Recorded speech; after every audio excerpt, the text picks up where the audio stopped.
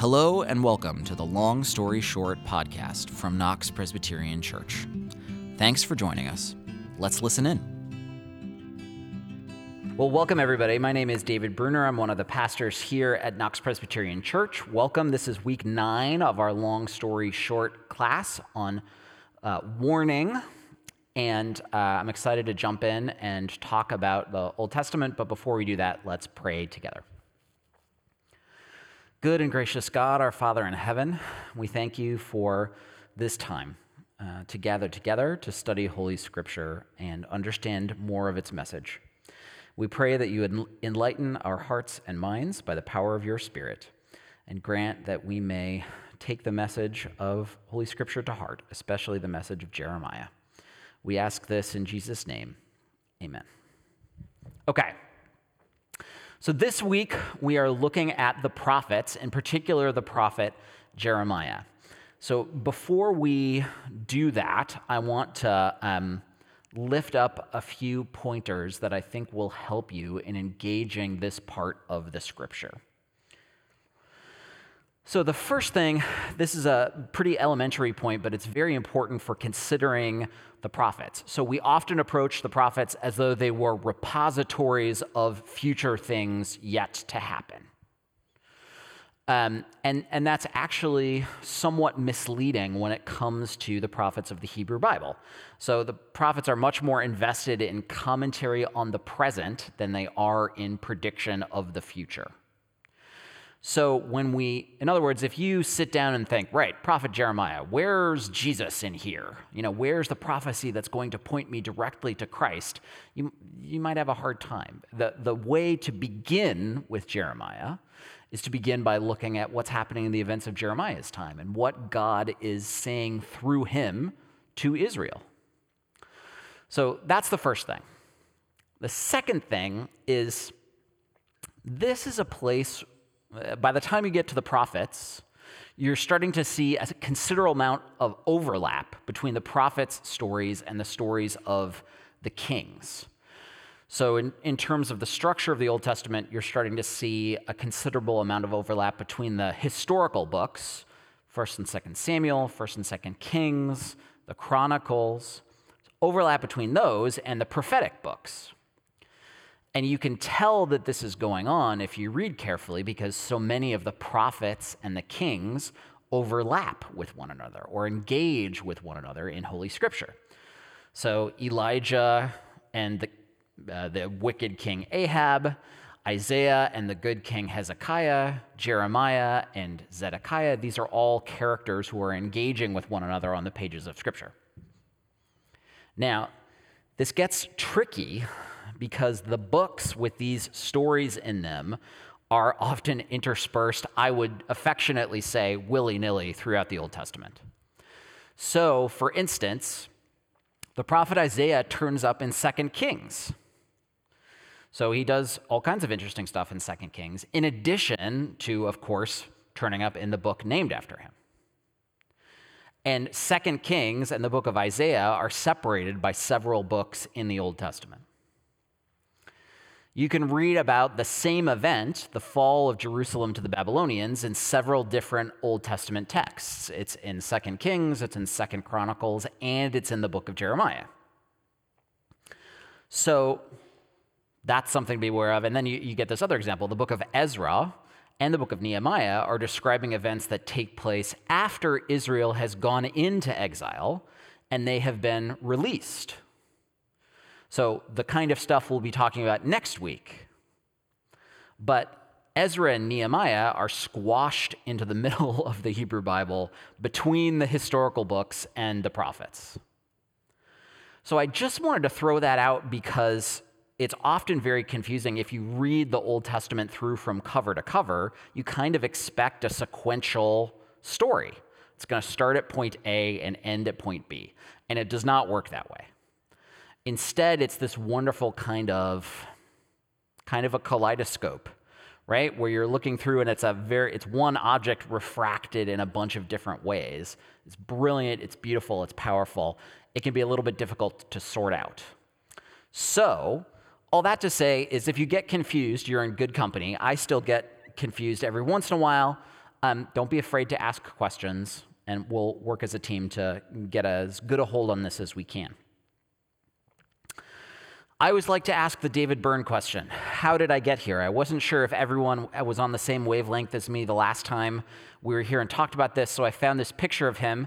I believe this is from the famous Talking Heads video for Once in a Lifetime.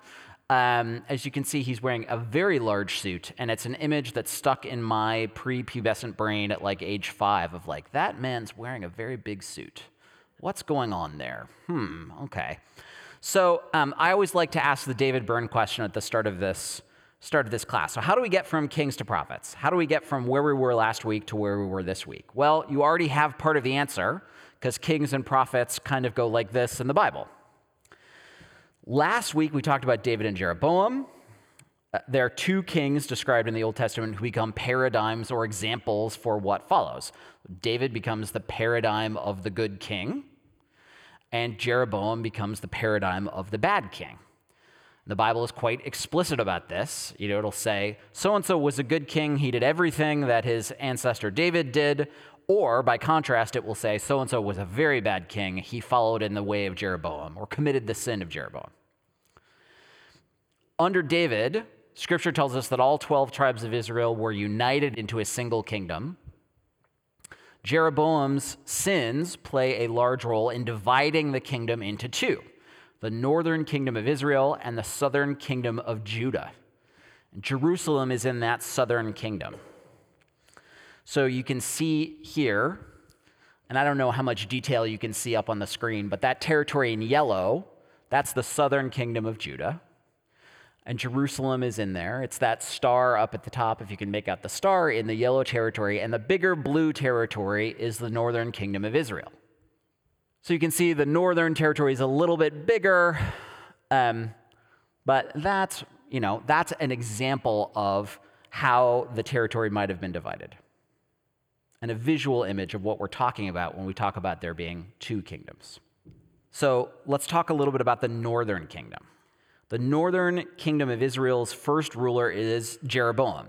So the first ruler of the northern kingdom is Jeroboam, who is the prototype of the bad king. So this does not bode well for the people of the northern kingdom. And the rulers that follow him are uniformly bad in the judgment of the Bible. Not one escapes falling short. What you see in the Bible is that God sends prophets to attempt to call those bad kings to account. For example, figures like Amos and Hosea. So remember, we're jumping around in the Old Testament. So Amos and Hosea are so-called minor prophets, writing shorter prophetic books. They come later in the Old Testament. The most famous prophet of the northern kingdom may be Elijah. How many of you have heard of Elijah? Many of you, most of you. So he's a well-known figure in Scripture. Many of our beloved stories are about him. So how many of you know the story of Elijah and the prophets of Baal?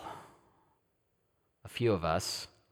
So we'll take a quick look at it together. So open your Bibles and turn with me to 1 Kings 18 and 19.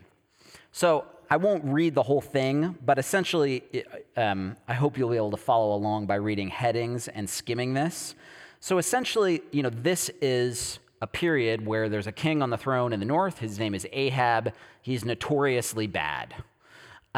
When Herman Melville wrote his book, Moby Dick, what's the name of the crazy captain in Moby Dick?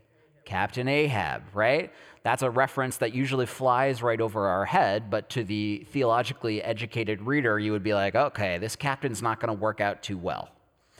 So Ahab is a terrible king. Elijah has the rather thankless job of trying to call him to account and get him to straighten up and fly right or accept that there will be consequences. And Scripture tells us that Ahab is deeply in bed with foreign deities. So what happens, beginning with chapter 18, verse 20, is that there's kind of a contest between the gods. And there's this story that, Elijah creates an altar and the priests of Baal create an altar, and who can get fire to come down first? and eventually Elijah is victorious, and the priests of Baal are defeated.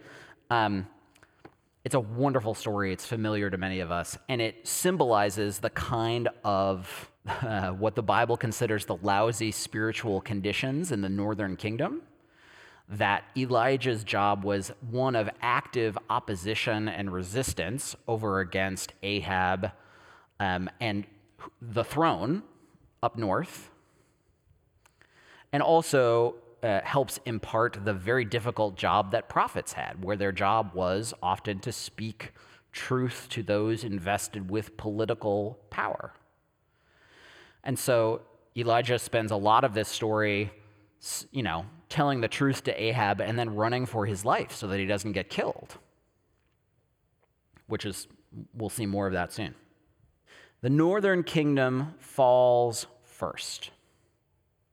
So it falls to Assyria in 722 BC. I have a handout. I'm going to hand out a handout. This is a list of the kings of Israel and Judah. I got this from my Introduction to Old Testament textbook. And it's just a helpful way of getting the information in front of you, especially if you're a novice in studying the Old Testament. This can be a really helpful way to see how many kings there were, where they were, when they were, and tuck this in your Bible if you want, and take it with you. So you can see on the left-hand side here, it says Judah. That's the southern kingdom. Sorry, the left-hand side is Judah, the right-hand side is Israel. So Israel falls first. So you can see down at the bottom of the right-hand column, it says fall of Samaria, 722. So that's when the northern kingdom is gobbled up. So Assyria is another ancient Near Eastern power. They come in, scoop them up, make them their own. And that's the end of the northern kingdom in 722. If you look down at the bottom of the left-hand column, where it says destruction of Jerusalem, that's when the southern kingdom falls, about 586 BC. So the southern kingdom manages to make it, another 150 years after the northern kingdom falls. So they're able to make it a little bit longer. They're a bit more successful. So let's talk about the southern kingdom for a second. The southern kingdom of Judah, by contrast, is a much more mixed bag. So the northern kingdom starts out with King Jeroboam, the paradigm of a bad king, and pretty much goes downhill from there. By contrast, the southern kingdom has a bunch of kings. Some of them are very bad, while others are good. Here, too, God sends prophets to correct, rebuke, guide the kings and the people. And you can see some of the prophets to the south there. Isaiah is among them, Zephaniah, and others. Often what we see in Scripture is that because the kings of the south are better, more faithful to God's design, the relationship between them and the prophet is friendlier, less adversarial. Not one of enemies like you would find up north, right? If Ahab saw Elijah, he would kill him. Whereas Isaiah and King Hezekiah have a close relationship. So just for a point of comparison, pull out your Bibles again and look at 2 Kings 18 and 19. This is a great passage. So in my Bible, 2 Kings 18 begins by saying Hezekiah's reign over Judah. And in verse 3, mine says, he did what was right in the sight of the Lord, just as his ancestor David had done. So there we see the sort of definitive sign in the Bible that a king is good. Usually it'll just say, he did what was right in the Lord, just as his ancestor David has done. Maybe every once in a while it'll say, he did what was right, but not everything. He screwed up this one thing. But Hezekiah passes pretty well. So he's doing very well. So then flip to chapter 18, verse 13. Is there a heading in your Bible over chapter 18, verse 13? What is it? Yeah.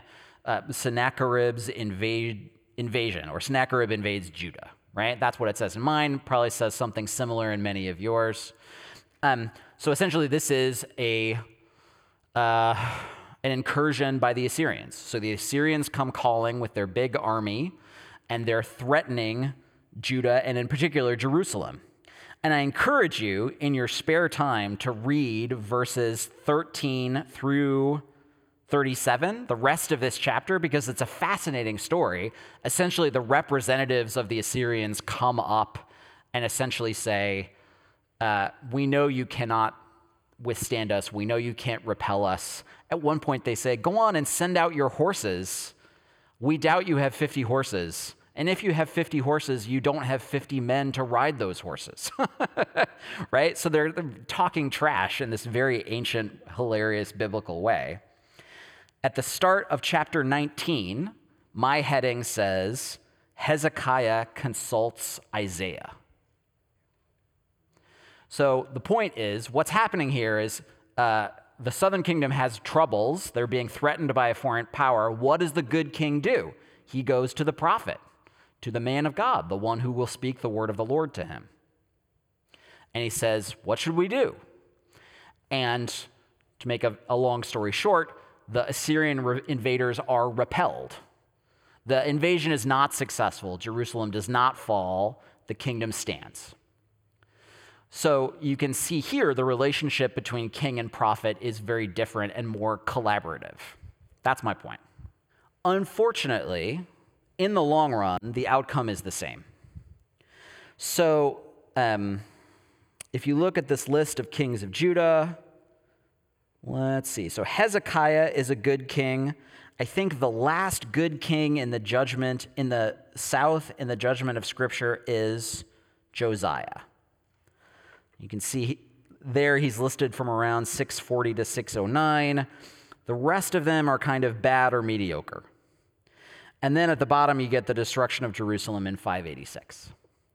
So at last, Jerusalem is captured by the Babylonians and destroyed. Let me say a word about Jeremiah, and then we'll pause for some questions. So today, we're focusing on just one figure among the prophets, and that's Jeremiah. Jeremiah is a so-called major prophet. His book is quite long. He's certainly worthy of our attention. We could just as easily be studying Isaiah or Ezekiel or one of the minor prophets. I pretty much picked Jeremiah because I like him, and I think he's cool. We could just as easily be doing another one. Teaching this course is a little bit like teaching a course called Introduction to National Parks. And you have to imagine that, like, week 4 in Introduction to the National Parks is Yellowstone National Park. And the first class on Tuesday is, okay, here's Old Faithful. And then you spend 60 minutes talking about it, and then you have to move on. And you talk on Thursday, you're talking about, well, here are these incredible water features throughout the park. And then you're done. And everyone is saying, wow, Yellowstone National Park is pretty cool. But you have to be saying, right, on to Arches National Park, right? That's a little bit how I feel teaching this course, and especially how I feel teaching Jeremiah. We're only going to be able to dip our toes into the water in the smallest way, and then we'll have to move on. But hopefully it's an inspiration for you to continue studying and a resource for digging a little bit deeper. Jeremiah is active in ministry from about 627 BC to 587 BC. And he lives in Judah. He lives in the southern kingdom. So, in other words, he ministers right in the era before Jerusalem and Judah are gobbled up for good. And his message is fitting and appropriate for that season in Israel's life. Essentially, his message is a last-ditch message of imminent disaster and the necessity of repentance. Generally speaking, he is roundly ignored and rejected, but is preserved by God through many trials and is proved right, vindicated by historical events. So you've heard of the boy who cried wolf. This is someone who predicts disaster which does not come to pass. Jeremiah is not the boy who cried wolf. He predicts disaster, and unfortunately, it comes to pass. So that's a little bit about Jeremiah's context. What's next is to start looking at some individual passages and talking about those. But before we do that, let's take a minute and see if there are any questions. In talking about Jeremiah and his trying to tell everybody that the end was near and the danger was imminent, he was active in his ministry from 625 to 587, and it says in our list of kings that Josiah, a good king, was in power through 609. Good. Did Jeremiah's message about this imminent danger really begin to come alive after Josiah was out of power? Yeah, that's a great question. So, and we'll see this because we're going to look at Jeremiah 1 in just a moment. So Jeremiah dates the start of his ministry to King Josiah's reign, but he doesn't have a lot. He doesn't have a lot of critical things to say about Josiah. So Josiah is remembered as one of the good kings, and the inference we make is that he approved of Josiah's reign. Yeah. I find it kind of interesting that the king had two different sides of the equation. One guy saying, "You're in deep trouble here," and then people in the court saying, "No, everything's fine." Yeah. And they considered both of them to be prophets. Yes, that's right. If you go back in earlier in our studies, God talked to Abraham. He talked to Moses. It seemed like he'd have had better success talking directly to the king instead of having two different people, two groups of people trying to tell him, "Here's what you ought to do." Sure. Yeah, that's interesting. So the first thing there is something I want to underscore for all of us, right? So how do you figure out who is a genuine prophet? So there were a great many claimants to the title of prophet, especially in this period of the kings. And there were actually so-called court prophets, who were people that were presumably on the royal payroll, who in theory were prophets paid to pass along the word of the Lord. In practice were people who were paid to say nice things to the king and give a divinely authorized message, with air quotes, that the king wanted to hear. So that whole question of how do you figure out who the authentic prophet is a very important one for Jeremiah as well as for all the other prophets. You want to say anything between Assyria and Babylon? Or when? No, I reached the limit of my knowledge on that point. 612. Okay, thank you. Apparently 612 is of some importance. I'll study up on that. Thank you.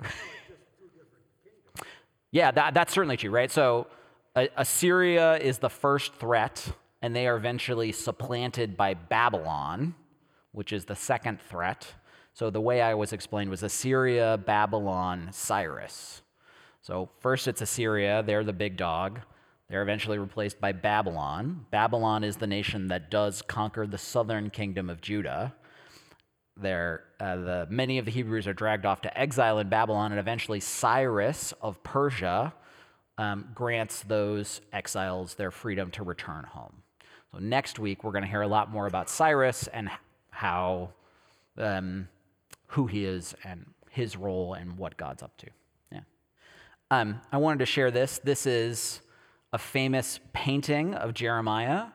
This is, I believe, from the Sistine Chapel by Michelangelo. And you can see here he's shedding a tear. So Jeremiah's nickname is the Weeping Prophet. And I just found this image very poignant and wanted to share it with you. Very lifelike. If you're listening online, look it up. It's amazing. Okay, so I'm going to read us Jeremiah 1 through 19. That's the entirety of Jeremiah 1. So turn to it now in your Bibles. Jeremiah 1. The words of Jeremiah, son of Hilkiah, of the priests who were in Anathoth in the land of Benjamin. to whom the word of the Lord came in the days of King Josiah, son of Ammon of Judah, in the 13th year of his reign. It came also in the days of King Jehoiakim, son of Josiah of Judah, and until the end of the 11th year of King Zedekiah, son of Josiah of Judah, until the captivity of Jerusalem in the 5th month. Now the word of the Lord came to me, saying, Before I formed you in the womb, I knew you, and before you were born, I consecrated you. I appointed you a prophet to the nations. Then I said, Ah, Lord God, truly I do not know how to speak, for I am only a boy.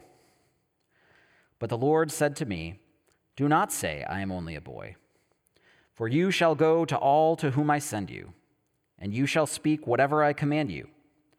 Do not be afraid of them, for I am with you to deliver you, says the Lord. Then the Lord put out his hand and touched my mouth. And the Lord said to me, Now I have put my words in your mouth. See, today I appoint you over nations and over kingdoms, to pluck up and to pull down, to destroy and to overthrow, to build and to plant.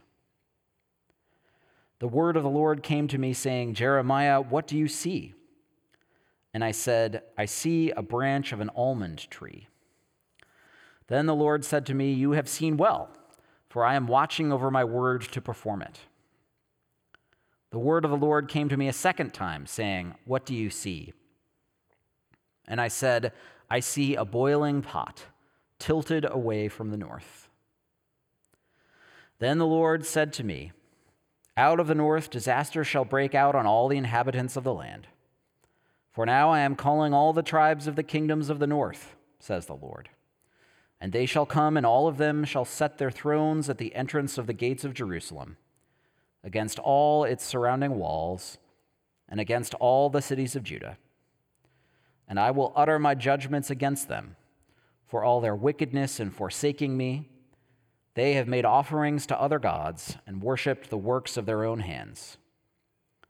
But you, gird up your loins, stand up and tell them everything that I command you. Do not break down before them, or I will break you before them. And I, for my part, have made you today a fortified city, an iron pillar, and a bronze wall against the whole land, against the kings of Judah, its princes, its priests, and the people of the land. They will fight against you, but they shall not prevail against you, for I am with you, says the Lord, to deliver you. Okay, take a moment, turn to a neighbor, talk about the passage we just read, come up with a comment or a question, and we'll come back in a few.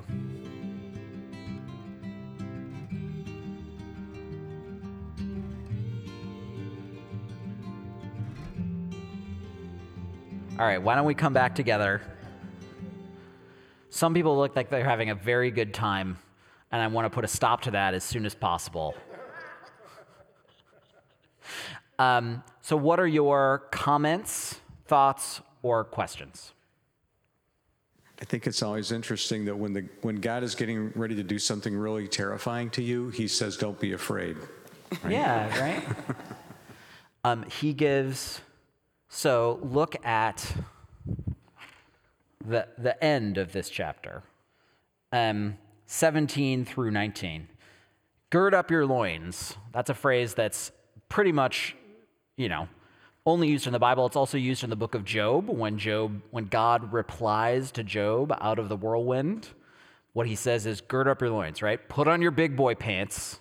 Stand up and listen to me, because I'm going to talk to you now. So the same idea here, except he's saying, put on your big boy pants. You're going to go talk to all those big, powerful people, and what you're going to say is make them very angry. Get ready to do that. And I, for my part, have made you today a fortified city. You will be strong and impregnable against the anger you will provoke. I am with you. And it's this wonderful... Is this a depressing passage or an uplifting passage?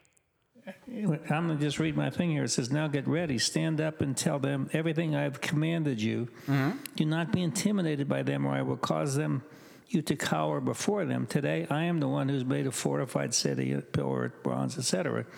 Against the kings of Judah, its officials and priests and population. They will fight against you, but never prevail. So he's saying the kings of Judah will not prevail against the attackers. So Mai says, they will fight against you, Jeremiah, the kings of Judah, the princes, its priests, and the people of the land.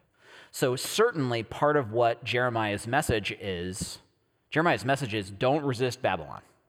God has given Jerusalem and Judah into the hand of Babylon, and if you sign up to fight Babylon, you're in trouble.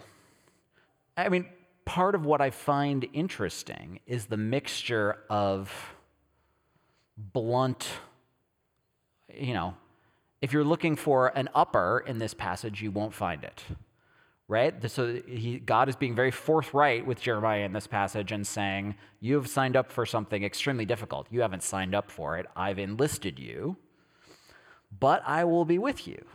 And it's the element of consolation. It's the element of I will be with you that is very faithful to the most inspiring and encouraging parts of both the Hebrew Bible and the New Testament. Well, I think it's interesting that the message that the temple prophets are giving to the king and the people is that God will be with you and you will prevail. Sure. The same message is coming to Jeremiah that's coming to the kings. Yep. But the kings are not supposed to believe that same message, but Jeremiah is. Right. Well, we're going to get into true and false prophets again on this. Sure. Right. Well, right. And part of it is that, the king has his temple prophets and his court prophets who are saying, you'll prevail. And Jeremiah, from the perspective of the culture of Judah, Jeremiah was a pretty marginal figure in terms of his social status. He was not wealthy and he didn't have a ton of friends, partly because his message was regarded as a downer. So as so often in the Bible, we see God eschewing the center of power to be with the people on the margin. So maybe that's another way of reading that, right? Well, the reason I brought up the fall of the Assyrians is the northern kingdom fell to Assyria. Yeah. And that was during the time of Jeremiah. So it's not far off. Sure. Above the border. Sure. When the northerners fell. Right. And so he's speaking to the south with the Babylonians who beat the Assyrians. So right. I think part of what he's saying, you better be alert to this. Yes. The north fell, and you're going to submit or be destroyed. Yeah, I think that's true, right? If your neighbor's house was burglarized, you would not leave your doors unlocked. You would go out and buy an alarm system. And part of what's so interesting and powerful about the Jeremiah story, right, is the sort of intransigence of the Hebrews in the southern kingdom to think it can't happen here. Not, yes, the north fell to Assyria, but that's not going to happen here. And of course, they were wrong. Other questions or comments? Okay. So for how many of you was it the first time really reading or studying this passage? Several of us. Okay, so that explains it. That explains some of it, right? Let me make a few comments that are helpful. If you want one way of tracing the idea, one way of tracing a theme throughout the whole Bible from beginning to end is looking at the idea of calling or vocation. In our society, it's fashionable to debate whether or not a God exists. Do you believe in God? Don't you believe in God? In the eyes of Scripture, that's a boring and irrelevant question. Scripture's interested in, is there a God that calls people to serve him in the manner we see in the Old Testament and the Jeremiah narrative? And Jeremiah is someone who he stakes his whole life on God has called me, and he has called me to repeat this one message. We're in trouble. We got to do a U-turn. Don't try and throw off the Babylonian yoke. we're in trouble. And he repeats it with sort of, you would call it fanatical, but it's virtuous, right? He repeats it with stubborn faithfulness for decades. And so I think in this opening chapter, one of the things we see is just this very powerful illustration of the calling of God. It's right up there with the story of Moses in Exodus. And there, Jeremiah is certainly aware, the book of Jeremiah is certainly aware of the messiness of contested claims to speak for God. The prophet Jeremiah knew that perfectly well, and the book of Jeremiah is happy to show that to us as well. So this past weekend, I preached on Jeremiah wearing the yoke. So that's Jeremiah 27. In Jeremiah 28, there is a court prophet who sees Jeremiah doing this and grabs the yoke off of his head and smashes it to the ground. And the court prophet says, nope, God's going to do this. God's going to take the Babylonian yoke and smash it. And so he's stealing Jeremiah's sermon illustration and using it to make his own point. The call of God is always contested, but it's nevertheless real. It's nevertheless real. Our church exists because we believe in the call of God. So when Deb and Clint went away from this church, what happened? You guys had an interim pastor. Then there was a small pandemic, and that took a long time to sort out. But then you guys had a pastor nominating committee. You picked a bunch of your people, and you prayed for them and said, right, go find us a pastor. And they were empowered to listen for God's call. And they came to Becca and myself, and they said, okay, Dave and Becca, we think God is calling you. Do you think God is also calling you? I mean, that's how this church works. It's on the perception of the call of God. That's the only thing keeping the engine going. If one day everybody in the Presbyterian church said, I don't think God's calling anyone to do anything anymore, the whole engine would grind to a halt. So that's the first thing. Jeremiah is a story about the powerful call of God. Second thing is related to this, that being a prophet is a difficult job, and it is accepted, in Jeremiah's case, with great reluctance, and only with repeated assurance of divine aid. So no one in the Old Testament is in a hurry to be a prophet because it's a difficult job, and it means, what's the opposite of win friends and influence people?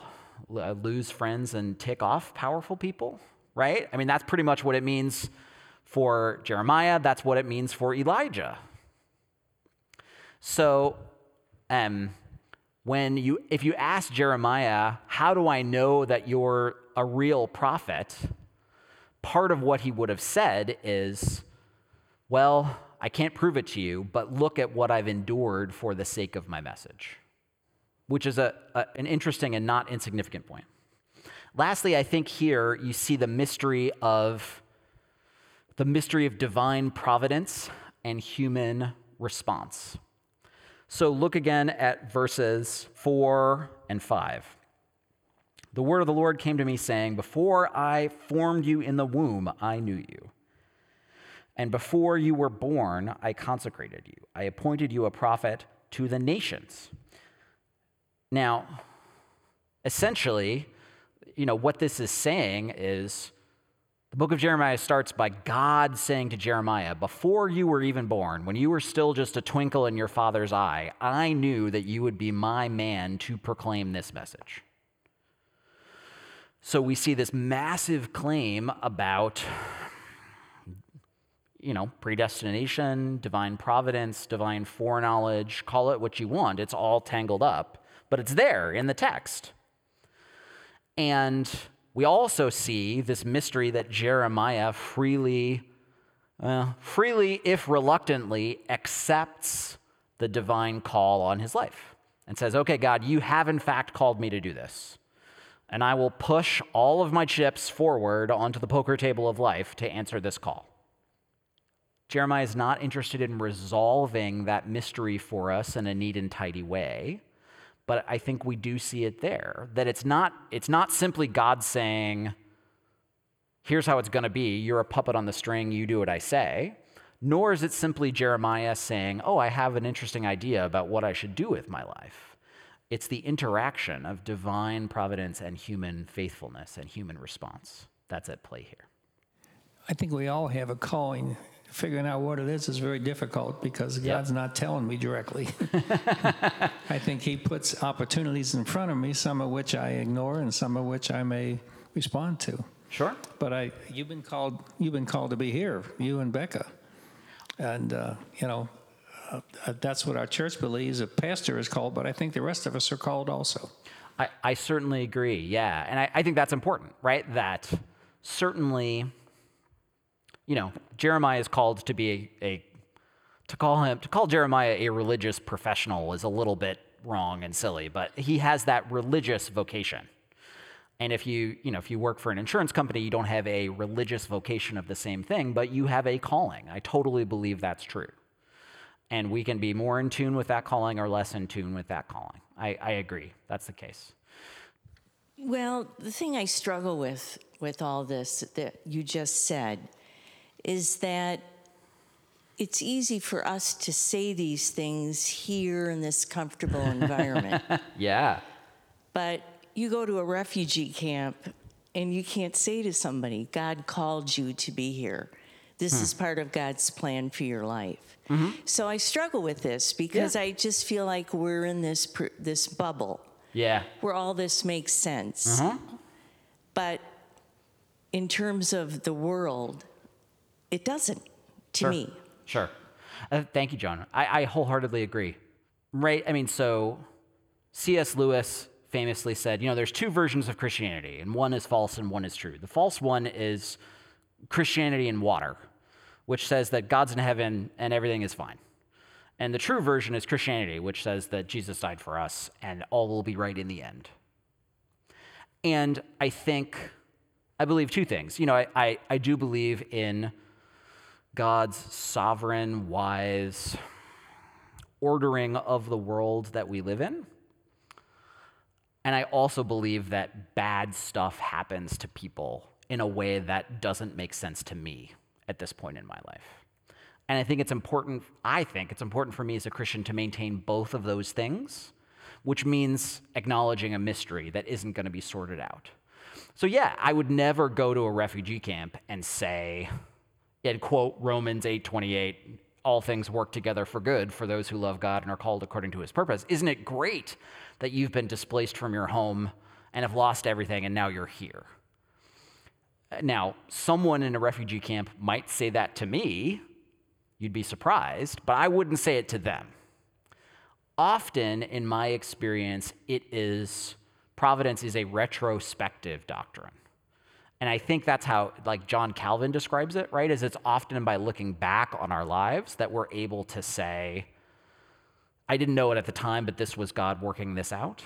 Sometimes we're not able to trace that in our lives, and that's okay as well. I think the book of Jeremiah, for instance, is clearly, he's coming to us and speaking, I think, out of his own experience and saying, I was gripped by a sense of calling. God, this wasn't a message I made up.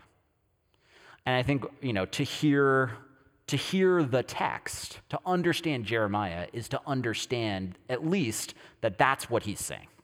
Yeah. That's a great question. Okay.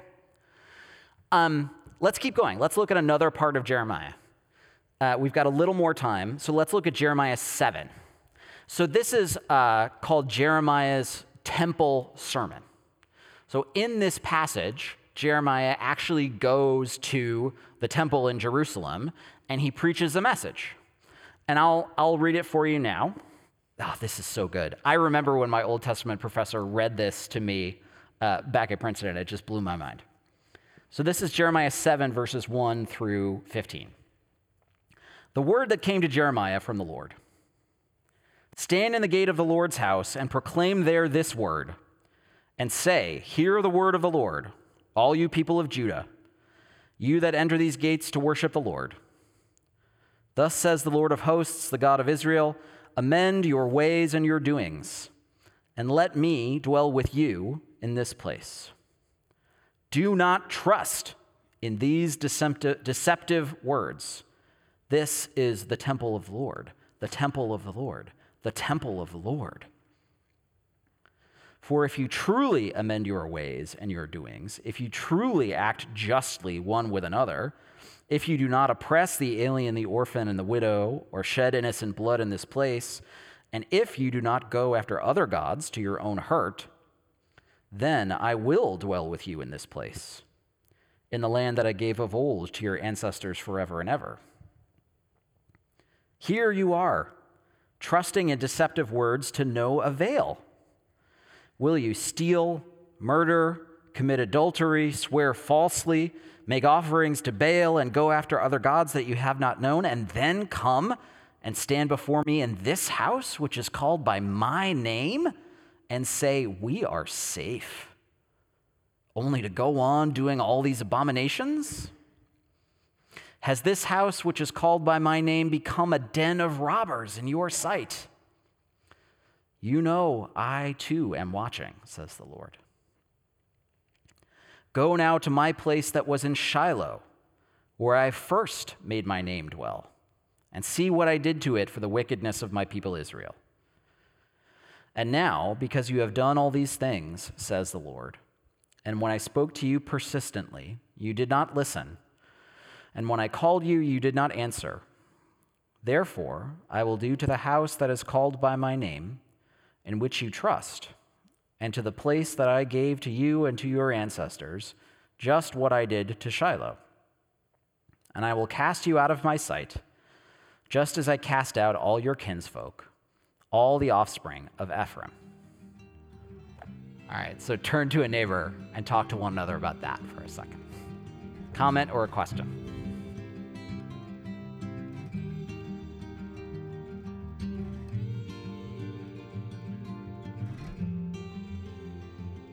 Okay, your thoughts and questions. This question is one of chronology, so probably not appropriate to ask it. But go for it. But anyway, with respect to Jeremiah's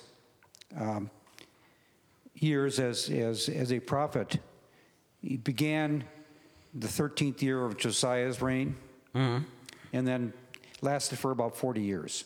Yeah. And in looking at chapter 7, this sermon, I was kind of wondering at what time during this 40-year reign did he actually deliver a sermon like this? Because a lot of the information and stories that follow this sermon in the book are related to things that either he was predicting were going to happen or maybe have happened already. So I'm just wondering if there's any idea as to when this may have taken place. Yeah, I can't tell you off the top of my head. And I would imagine the issue is vigorously debated among specialists. It's hard to know. Yeah, it's hard to know with any exactitude. From 640 to 610, Assyria was the dominant power. And they took over in 612. The Babylonians defeated the Assyrians. My sense is that this surely is during the time of the Babylonians. So it'd be half through his ministry, and probably not the first thing he said. But as they got to know Babylon and the power of Babylon, which was enough to throw over Assyria, this was the warning that if you don't deal with this and somehow accommodate, they use the word submit, and maybe that's compromise or whatever word we want to use, but if you don't do that, we're going to be wiped out. And so he doesn't put it that way, but find a way to have a peace treaty. That's what I would say. Thanks, David. Okay, other comments or questions? This wasn't my initial question, but so a peace treaty based on what? Religious beliefs? Compromise a peace treaty based on? Find a way to compromise religious beliefs between the two? No, not necessarily. I mean, I think the primary thing would be independence. So what you see is so they would be allowed perhaps a measure of independence. They might have their own king, provided that, and be allowed to continue worship in their own temple as they pleased, provided they paid tribute to Babylon. So they pay a heavy tax every year, and they do what Babylon says. It's not too different from certain relationships politically that exist today, right? So basically, they kind of become a little colony of Babylon. Now, the stricter, more difficult version of that it in fact happened, right, as Babylon comes in, destroys the temple, so worship can't happen there. They kill the king or take the king away and drag much of the ruling class off to Babylon. So then it becomes much more harsh and draconian. But there was an option for a much more benevolent kind of peace treaty that involved not so much giving up religious freedom, but giving up political autonomy. And that was what the king of Judah wanted. He wanted political autonomy more than he could get under the current arrangement. And so he revolted, and that's what caused the problem. So my question was, in this particular text, are the sins of the father cast upon the son and the grandson, etc., per the very end of this section? And then getting back to the first segment that we discussed, Babylonians defeated the Israelites because they weren't essentially doing what they were supposed to be doing, correct? Yeah. So were the Babylonians doing what God wanted them to do? Sure. So how does that work? Oh, those are such great questions. So I'll start with your second question first. So I'm going to start at the end of what you just said. So part of the claim of Jeremiah is that God is using the Babylonians to achieve his purpose, although they are in the wrong about what God is like. So the Babylonians have their own set of gods and goddesses or what have you. In the perspective of Jeremiah, there's only one true God, and it's Israel's God. But Israel's God is capable of using, he is the sovereign director of the course of world history. And so God is not standing back and being like, oh, wow, Babylon, don't do that. He's saying, okay, well, this is another way that I can get what I want. I can get what needs to happen occurring. That's a very anthropomorphic way of putting it, but I think it's basically the perspective, right? So next week, what we'll see is that Cyrus of Persia, the Persians come along, they swallow up Babylon, and they decide to be nice to the Hebrews. And they say, okay, all the Hebrew exiles here in Babylon, you can go home. And Israel very explicitly takes that up and says, God is using Cyrus to set us free and return us home. So I think there's an increasing assertiveness in the Hebrew Bible about saying even pagans who don't know Israel's God can be used by God to do his will. That's the second thing you asked about. Let's talk about the first thing you asked about. Does anyone know where Shiloh is? So in verse 12, it says, now go out of my place that was in Shiloh, where I made my name dwell at first. Anyone know where that is? No idea. I don't blame you. I had to look it up earlier today to be sure. So Shiloh is in Israel. So it's in the north, in the kingdom that had already been gobbled up. And according to the Old Testament, it is the place where they first kept the Ark of the Covenant. So it was another resting place of the covenant, kind of a temple before the temple. And then David established the temple in Jerusalem, and he brought the ark in, and so the ark's resting place became Jerusalem. And what happened to the temple at Shiloh? It just kind of wasted away. So this is a very interesting way of reminding the Hebrews of their own history. And in essence, God, through Jeremiah, is saying, look, if you think having the temple in Jerusalem makes you above reproach, or if you think it means I will allow your sin to go unchecked forever and ever, please go look at the ruins in Shiloh and think about those for a second. So it's actually a very powerful illustration if you know what he's talking about. Is this passage saying that God would have protected the Hebrews from the Babylonians had they tried to put him first and follow his teachings? You know, Denise was saying so much of this goes back again to the 10 Commandments. You know, you have broken very definitely these commandments, and it doesn't seem like you're even repenting and trying to do better. You're hypocrites in that you pretend to worship me, some of you, while you're doing all these things that are wrong. I mean, it's almost saying like, well, I've said to you, I'm not going to destroy you like I did before in the Old Testament, just wipe you out. But now that you're not doing what I've asked, I'm going to let these other nations come and conquer you. Yeah. I don't see the idea of compromise or some of the other things other people here who probably are more knowledgeable than I am have talked about. To me, it's like God saying, you're screwed because you just have, Sure. done exactly what I've told you not to do, and I'm no longer protecting you. Sure.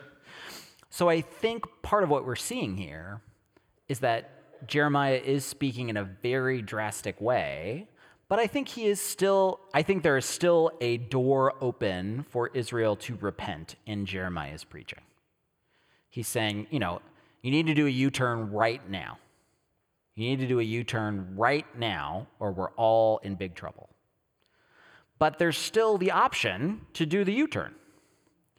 And the U-turn consists in all the things that he talks about in verses 5 through 10. If you truly amend your ways and your doings, if you truly act justly with one another, if you do not oppress the alien, that is the immigrant, the ethnic stranger in your midst, the orphan and the widow, or shed innocent blood in this space, and if you do not go after other gods, then I will dwell with you, and in the land that I gave of old to your ancestors.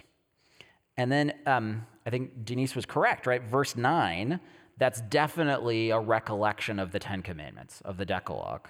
Will you steal, murder, commit adultery, swear falsely, make offerings to Baal, that is, worship other gods, have other gods before Yahweh, etc., etc., and then come before me in my temple and say, we're safe.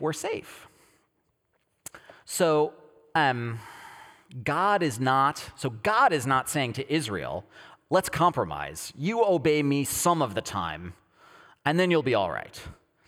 But what God is saying through Jeremiah to Israel is, you are so proud and sure that I will never allow you to be punished for your sins because the temple lives in Jerusalem. And that's not true. And the proof of that, right, the flip side of that coin is God's going to allow Babylon to take over Jerusalem unless Israel repents. And so this proud notion, I think God's message is one of humility in many ways, right? Israel needs to humble themselves on account of their sins, repent and say, we've done wrong, show us how to do the right thing, God. And they need to humble themselves in the face of the Babylonians and say, okay, fine, you can be in charge for a while. We don't need to have this nationalistic program of being super independent. Both of those things involve humbling. And that's precisely what they're not willing to do. Okay, what is the law about? So part of what I want you to see in chapter 7 is the brilliant little summary of the law here, right? So why is Israel in trouble? They haven't kept the law. Israel is in trouble because they haven't kept the law. And the law can be, this big. It can be huge. So Leviticus and Deuteronomy are books that are full of law, and you can spend chapter after chapter specifying it in very detailed ways, but you can also boil it down in very simple ways. And you see it here. Right? Act justly with one another. Don't oppress the alien, the orphan, and the widow. Don't go after other gods. Don't steal, don't murder, don't commit adultery, don't swear falsely. All of those things Israel is not doing. Note also how sins against God and sins against the neighbor are all of a piece in this passage. So he doesn't separate them out. So the sins that are occurring inside the temple, as it were, the sins against God, the worshiping of false gods, are just as important as the sins that are occurring outside the temple, where you're committing adultery and stealing from your neighbor and oppressing the widow, the orphan, and the stranger, etc., etc. So both what we would characterize as social justice issues, those really matter to God here, but also the religious issues of worshiping false gods, those really matter to God here as well. They're tied together, and you got to have both at the same time. And just this idea that the temple is not a cure-all. Verse 4, do not trust in these deceptive words. This is the temple of the Lord, the temple of the Lord, the temple of the Lord. So you got to imagine in Jeremiah's ministry, for decades, he's talking to people saying, God is going to let us have it if we don't mend our ways. And the universal response probably was, well, this is the temple of the Lord. Nothing bad can happen here. This is the temple of the Lord. God's given us his protection. This is the temple of the Lord. There's always going to be a son of David on the throne. This is the temple of the Lord. The temple of you got to picture it being repeated to him ad nauseum. And here in this chapter, he kind of throws it back in their face and says, this has become the phrase that you use to insulate yourself from the reality of what's happening. And can you dare to look a little bit more deeply? And of course, sometimes today in the church, we have our own catchphrases or cliches that we use to get around things. And I think Jeremiah is very powerful in that respect. I want to share just a few more thoughts. I mean, just one main thing, this is the best thing to end on. I think Jeremiah is very much a book about the cross. It's a book about the cross kind of ahead of its time, as it were. So there's no crucifixion in Jeremiah. There's nary a mention of Jesus, at least on the surface. But I think it is a book that very much is acquainted with the reality of the cross. Jeremiah's call to ministry is a call to move toward trouble and not away from it. So think about this, right? So his call is to proclaim a message that is painful in its content. We all need to repent or there's big trouble. It's painful in its reception because his message is largely ignored or rejected or makes people mad. And it's painful in its results. So alas, his message is not listened to and Jerusalem is destroyed. So it's a very difficult message to bear. And nevertheless, Jeremiah perseveres. So again, this takes us back to book 1 and sort of the mystery of the book overall. Is this an encouraging book or a depressing book? Well, it's a lot of both. It's depressing because the message is very challenging. Challenging to Jeremiah's contemporaries as it is to me and many of you, I would guess, but also incredibly encouraging because Jeremiah is faithful and he is persistent and he does not give up for decades and he is vindicated. right? His message is proven to be correct. Would that we had such faith. Would that we had such courage, even though it led us into great tribulation and difficulty. So, I'll leave it there. Would that we had such faith, even though it would lead us into tribulation and difficulty. Next week, we're going to talk about the prophets and the return to Israel after the exile. And then the week after that, we're in the New Testament. Thank you. This has been the Long Story Short podcast from Knox Presbyterian Church. Thanks to our technical assistant, Matthew Sunblade. To find out more about our mission and ministry, visit our website, knoxpres.org. You can join us for Sunday worship in person or online as well. Thanks, and see you next week.